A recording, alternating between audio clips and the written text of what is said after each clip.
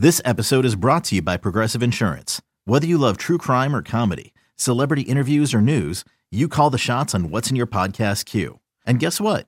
Now you can call them on your auto insurance too with the Name Your Price tool from Progressive. It works just the way it sounds.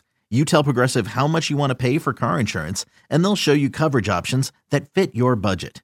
Get your quote today at Progressive.com to join the over 28 million drivers who trust Progressive. Progressive Casualty Insurance Company and Affiliates. Price and coverage match limited by state law. You could spend the weekend doing the same old whatever, or you could conquer the weekend in the all-new Hyundai Santa Fe. Visit HyundaiUSA.com for more details. Hyundai, there's joy in every journey.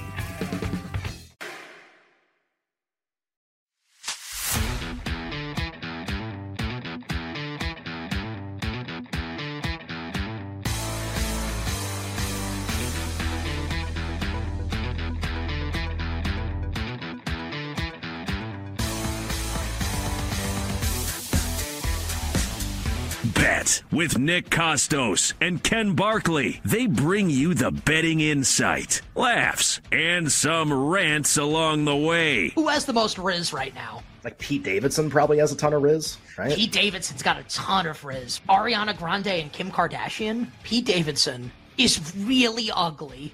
Also, I'd love to be him. We'll give you an edge to beat the spread and so much more. In baseball, it's still like early in the year. I've essentially built a projection system. I've weighted all of the pitching statistics, what stats matter more than others in terms of how voters think. Ken Barkley's opinion doesn't really matter here. Ken Barkley's guess about what the voters are going to do matters a lot. What do we call that? Wagertainment. It's You Better You Bet from BetQL. The magnificent Monday edition of You Better You Bet rolls on. Nick Costos, Ken Barkley here with you on the BetQL network. Really fun first 2 hours of the show. Talked about Bradley Beal's impending official trade to the Phoenix Suns, the future of Chris Paul, where he goes and what that might mean, the future of Draymond Green, what that might mean for the Golden State Warriors, and what to do with Phoenix once it officially acquires Bradley Beal. If you missed it, you can find it in podcast form. Also, came up with a new game here on the show, which we will continue when I return from my honeymoon and also when Ken's back from his vacation coming up in July, which is called what, Jake?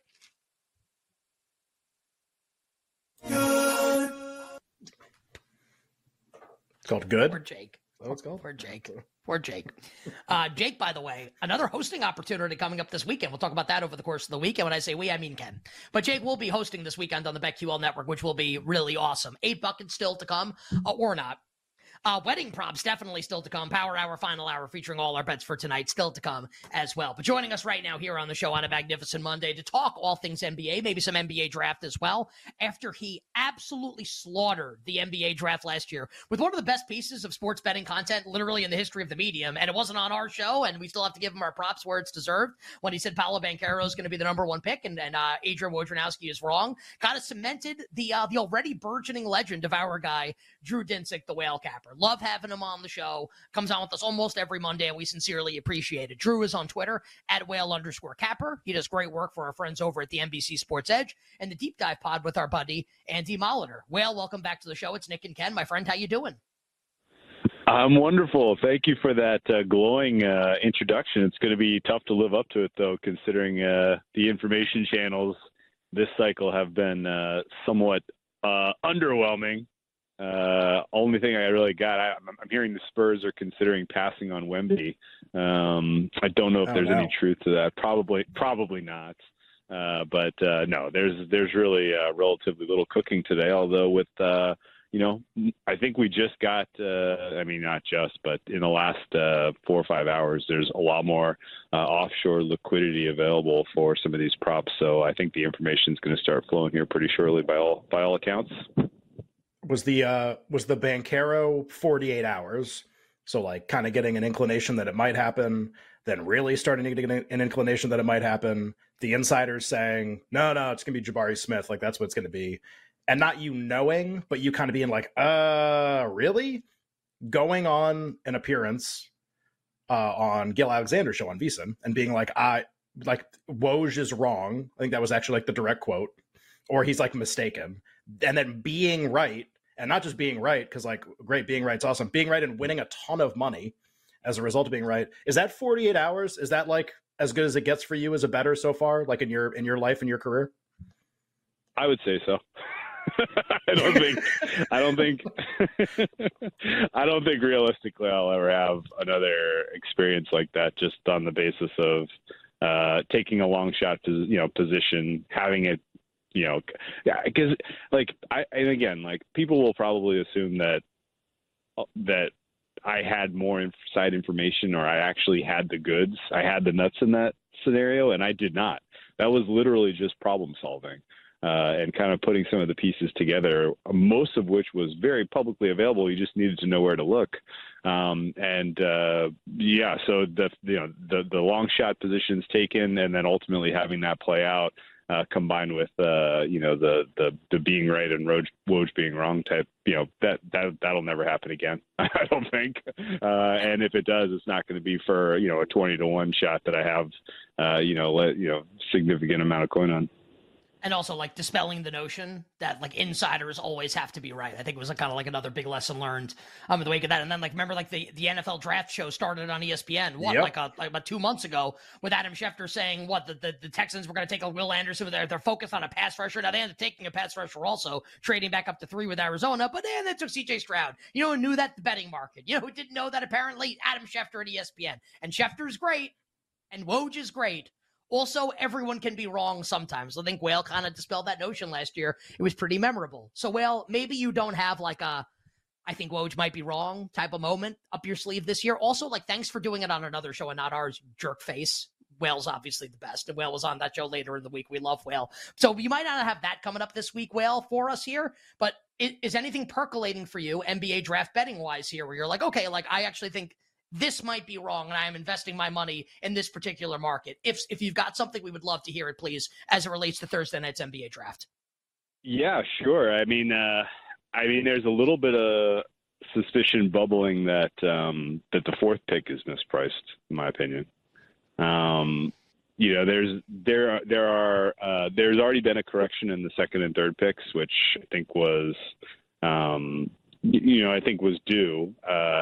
I certainly kind of raised my eyebrows when Givney was out there in the first place banging a drum for Brandon Miller going second overall to Charlotte. That never really made sense to me. I didn't even get the reasoning for why they were pushing that narrative.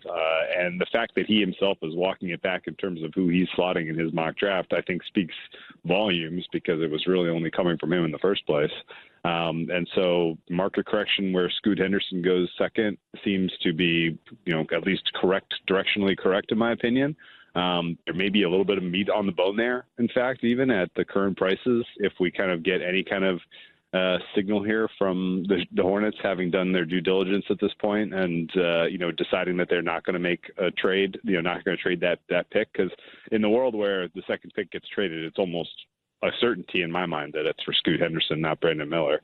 I think the current prices are probably fair, maybe a little light on Scoot. And then third pick would be presumably Brandon Miller, considering that there's a pretty clear drop off in terms of potential from the third to the fourth best player in this draft. But the Houston Rockets are a little bit of an enigma. I don't think that realistically the kind of people who have put the pieces together that are pretty sure that it's going to be Amen Thompson with their pick in the fourth slot are 100% correct. I think there's still, very realistic possibility that pick gets traded for with a different target in mind. I think it's a very realistic possibility that Amen is not the Thompson that's at the top of the Houston Rockets board. They've kind of come out pretty clearly about, how they see their pieces fitting together. I personally, and I've seen other people kind of get to this conclusion as well, watching some of the tape, that Alsar is the more, has the higher ceiling in terms of a prospect because, his shot looks less broken. Amen Thompson's shot is pretty suspect, honestly. It doesn't look natural. It doesn't necessarily look fixable.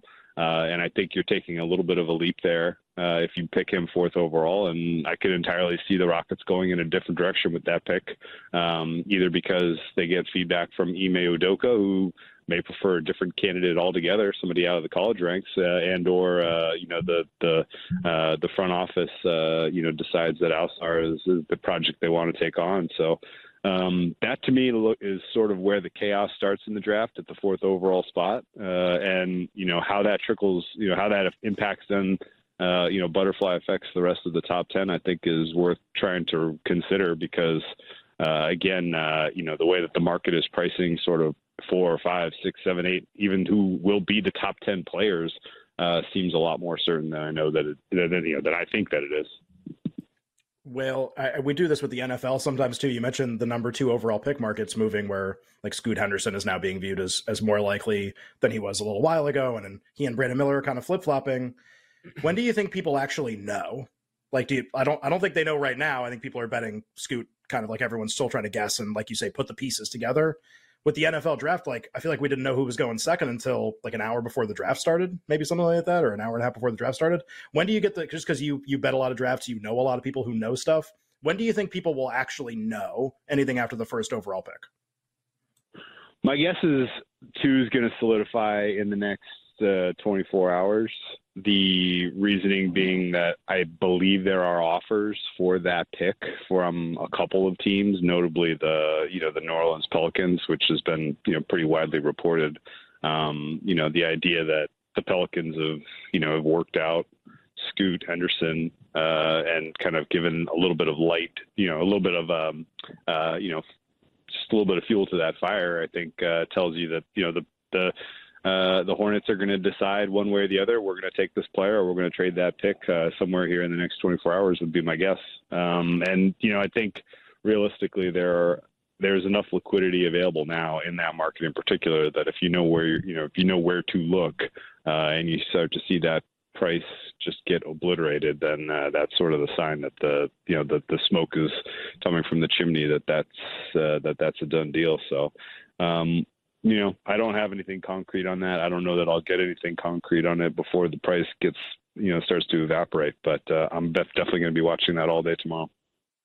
I'm pretty sure that was like a papal reference there from Well, and I for one appreciated it. You better hear with Nick and Ken Magnificent Monday talking the NBA with our pal Drew Dinsick, the Whale Capper, on Twitter at Whale_Capper. Well, so great stuff there on the NBA draft. We'll see if it materializes over the course of the next couple of days leading up to Thursday, obviously, when the NBA draft will occur. Want to make sure we get your take on the big trade, which is not official yet, but will be official at some point this week, which sees Bradley Beal heading to Phoenix to form a new big 3 with Kevin Durant and Devin Booker. Phoenix plus 650 to win the NBA championship, plus 350 to win the Western Conference, behind Denver in both of those individual markets. Well, Bradley Beal on Phoenix, what does it do for you, if anything? Does it make you want to bet anything? Not currently. I think it's going to take at least half of a season for those guys to kind of find roles, responsibilities, and to really get to the their actual potential as far as a team goes. So that is to say, you add the sum of the parts, it's not going to look as good as it will ultimately. So there's going to be a growing, there'll be a learning curve, and that'll afford you an opportunity to potentially enter on a Phoenix bet at a better price if you decide what you're seeing looks like it has enough juice, specifically on the offensive side of the ball, to get by the better team, which is the Denver Nuggets. And Denver Nuggets are just a perfectly composed basketball team. I think that was one of the key lessons and takeaways from their postseason run. And the big 3 and 3.5, if you want to include DeAndre Ayton, is not. There are some pretty obvious deficiencies, especially defensively, with having those players on the floor. The spacing probably going to be fine, but at the same time, there's a lot of demand for mid-range, long 2 type of offense with those 3 players. And I think you're asking now, Devin Booker to take on a very different role than the one that he had playing alongside Chris Paul, where he's going to be much more of a ball handler. And this could take a little while under a new coach to really kind of get to its peak potential. And so I don't think there's really any rush at all to get involved with Phoenix from a future standpoint. That said, I'm kind of teasing it, but if the offense clicks, like, that's going to be a pretty unstoppable unit. And it may not click out of the gate because of kind of finding spacing. But if you start to see things come together around Christmas, turn of the calendar, I'm definitely going to be price shopping on Phoenix, or at least watching that market, because certainly the ceiling is high enough that they can make a team like Denver, which has their own defensive deficiencies, pay. And, if you have enough offense, and if Kevin Durant's anywhere close to what we've seen from him when he was at his best, then Phoenix is going to be an equal, if not, the clear second choice in the West. Well, 15, 20 seconds to go. Where do you think Chris Paul ends up in all this? He can go wherever he wants, I assume. I don't think he has a meaningful role on a championship contender, though. The degree to which his play decayed, particularly towards the latter half of last season, was concerning.